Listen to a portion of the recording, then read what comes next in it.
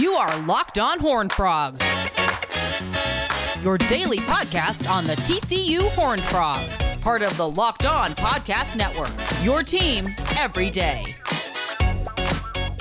Locked On Horned Frogs, your daily TCU podcast. I'm Stephen Simcox. It's Wednesday, January 13th, and I appreciate you joining me today.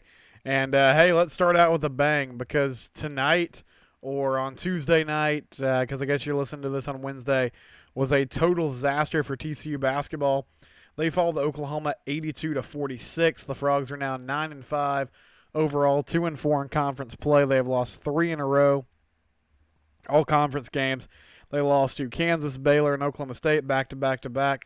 Kansas, Baylor, and Oklahoma 3 in a row. And Billy Wessels from Horned Frog Blitz, the 247 network, put out that they've lost those 3 games by an average of 27 points. I don't really want to go over the stats because I don't see the point, but I'll just tell you it was a terrible day all around. The Frogs were 21% from 3, 35% from the free throw line, 35% from the free throw line.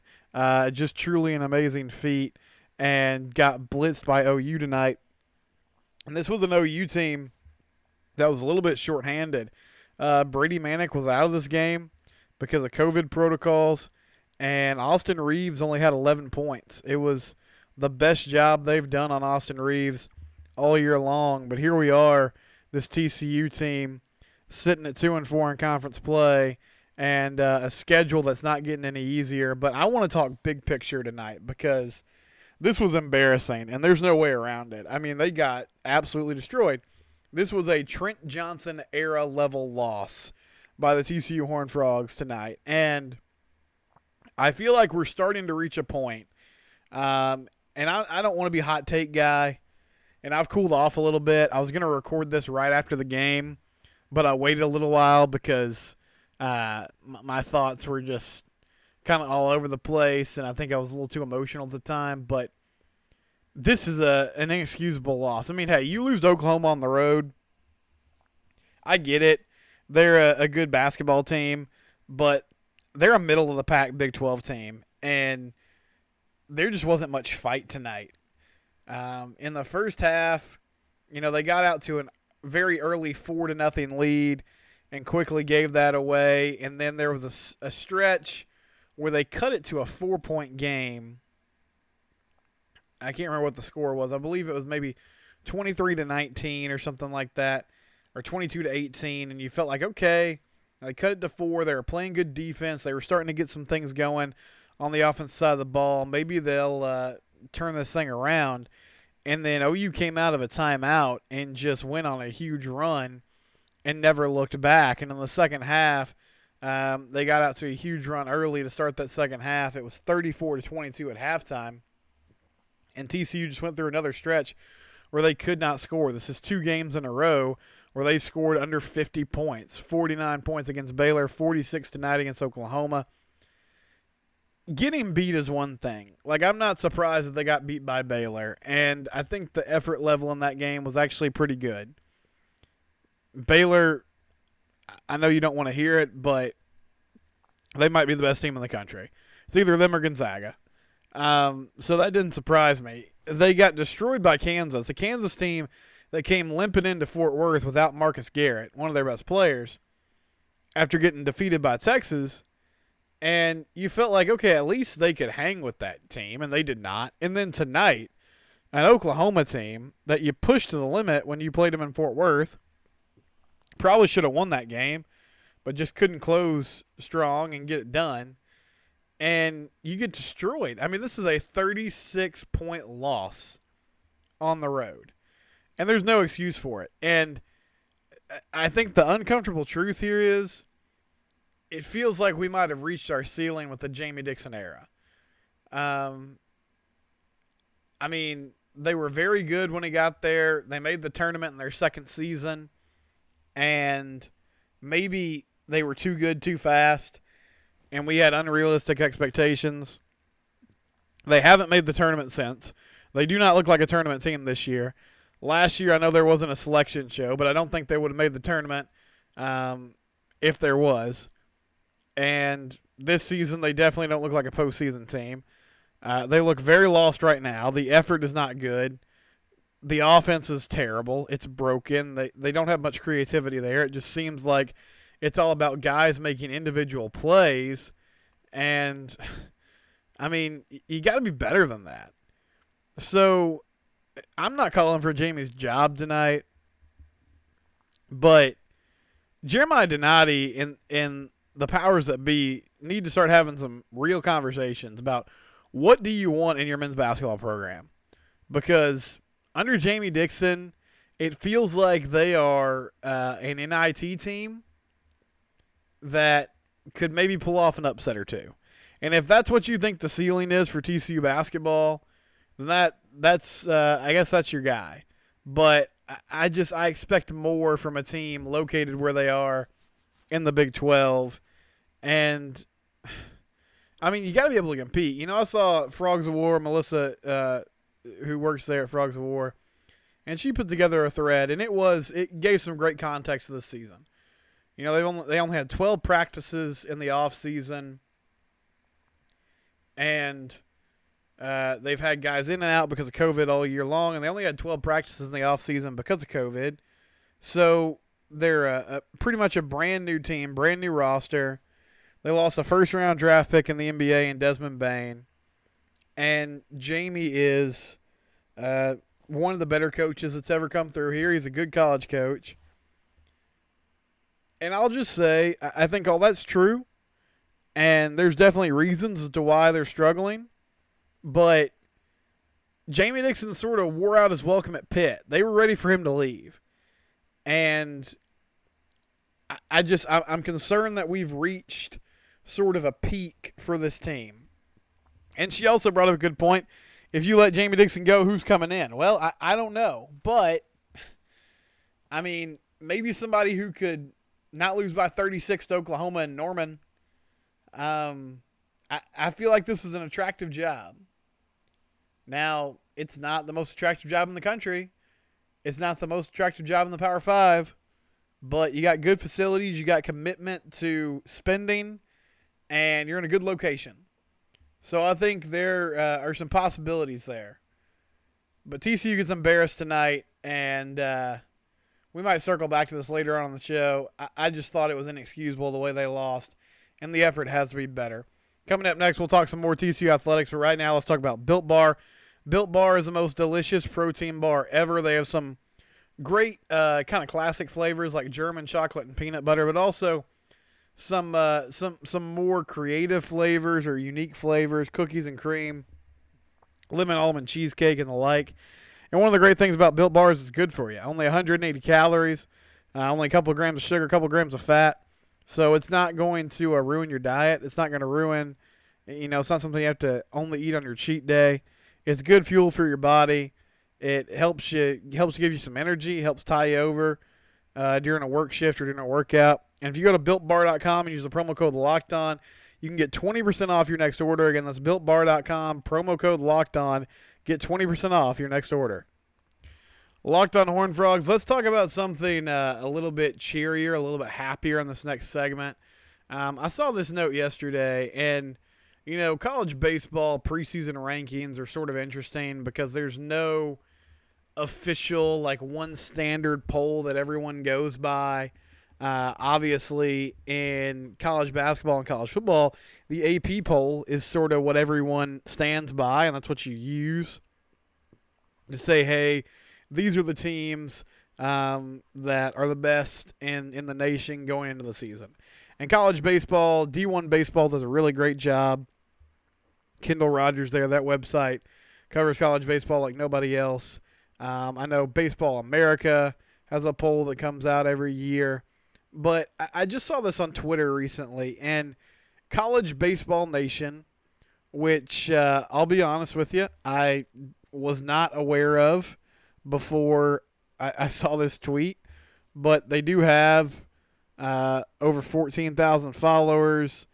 They're credentialed media. They were at the College World Series back in 2019, and they put a preseason top 50 poll together, and it's the first college baseball poll that I've seen. Florida's number 1, UCLA number 2, Texas Tech number 3, Big 12 team. Vandy at 4, Ole Miss at 5, Arkansas at 6, Louisville at 7, Mississippi State at 8, and at number 9, the TCU Horned Frogs. And I'm not necessarily shocked at this. I think that TCU team in 2020 had a lot of potential. They were off to a nice start. They had some impressive victories. But then everything shut down. And I know this group is loaded because they had a number of guys come back with the extra of eligibility. I know everyone around the country feels pretty loaded right now because of that same reason. You have a ton of seniors back, and there's just going to be a lot of talent. This might be the best year of college baseball across the nation that we've ever seen. But TCU comes in at number 9. And TCU baseball has established a culture of excellence. They had those 4 straight College World Series appearances. And then the past 2 seasons, and I'm not counting the 15 games they played in 2020, last 2 seasons were frustrating. I mean, they took a big dip. They were sort of middle of the league. They were able to sneak in the tournament 2 seasons ago. And the year before that, should have won the Big 12 tournament to get into the NCAA tournament, but weren't able to pull it out, lost in extra innings, and ended up missing the tournament that year. But this is a group that we should be excited about. And I was just looking over the roster over the last few days. Hunter Wolf, outfielder, back.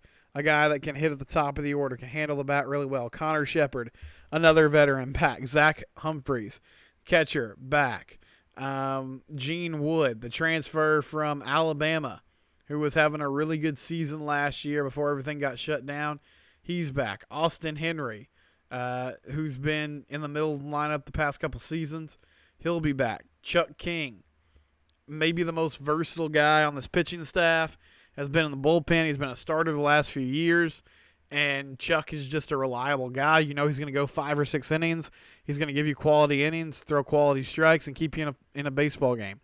Halen Green was having an unbelievable season before everything shut down, and had a great finish to the season 2 years ago. Was starting to round into form and be a guy who you could bring into a game in just about any situation, high leverage situations, long relief. He was one of the best relievers of the nation, and he's coming back for another year. Porter Brown, really fast, great leadoff hitter from San Antonio. Gray Rogers was having a good season last year. You go down the list, I mean, it's just name after name. Marcelo Perez, who had been in the back of the bullpen for his first couple seasons of his career. Johnny Ray, the JUCO transfer, who was their Friday night starter in the 15 games that they had in 2020.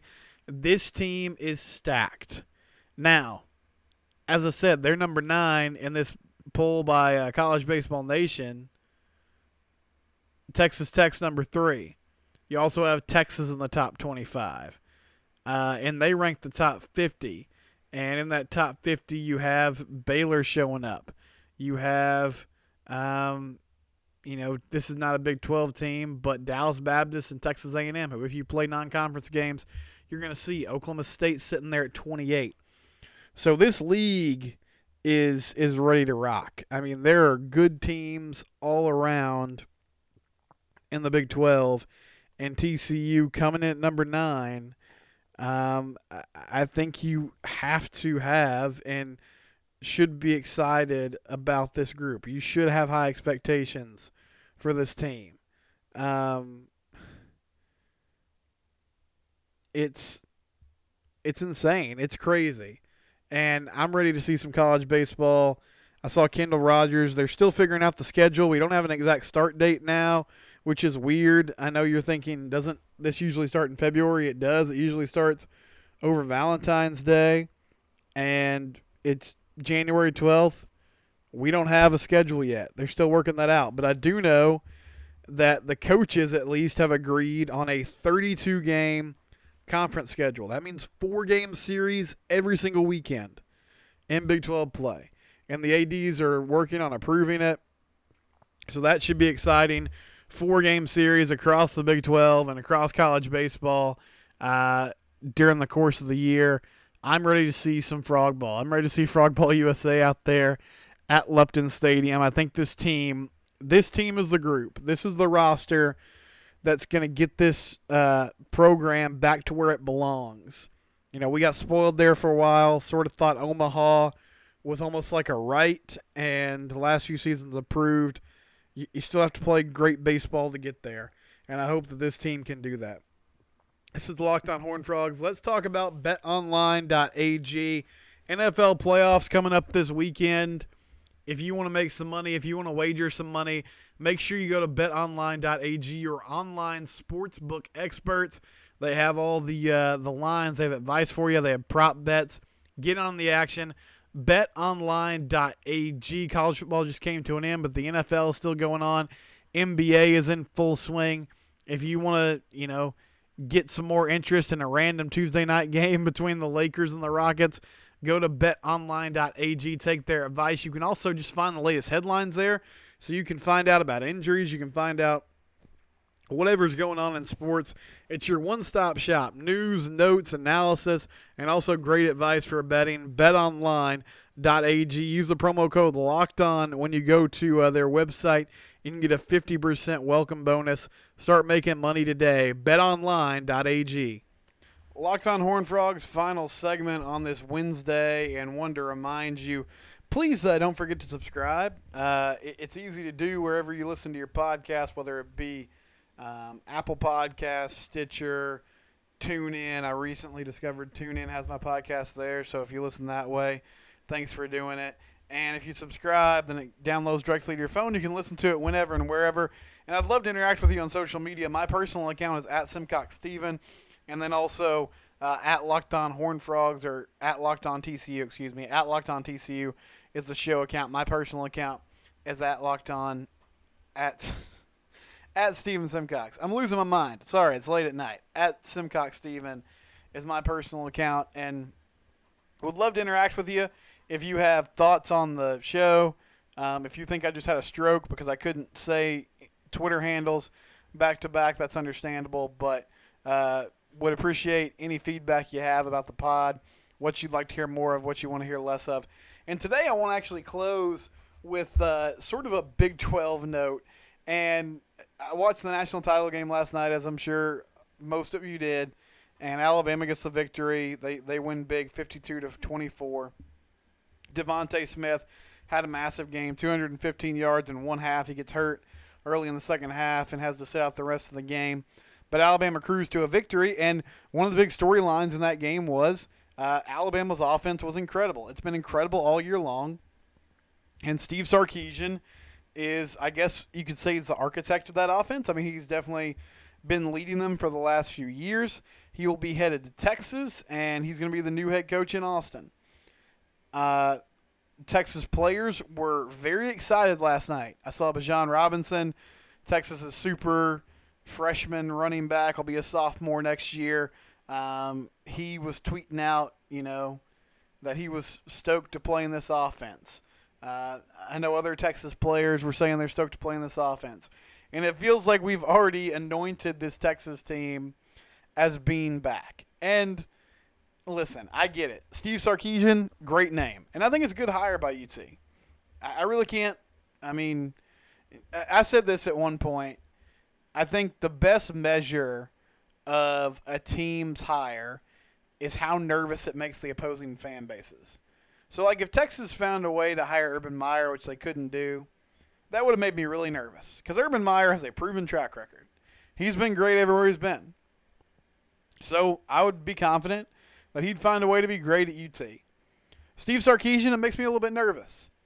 I mean, he's a really good offensive mind. Has done a nice job at Alabama. Also, Alabama has sort of become like a coach rehab program. And I don't mean that. I know Sark has dealt with alcohol issues. And I think it's awesome that he's rehabilitated himself.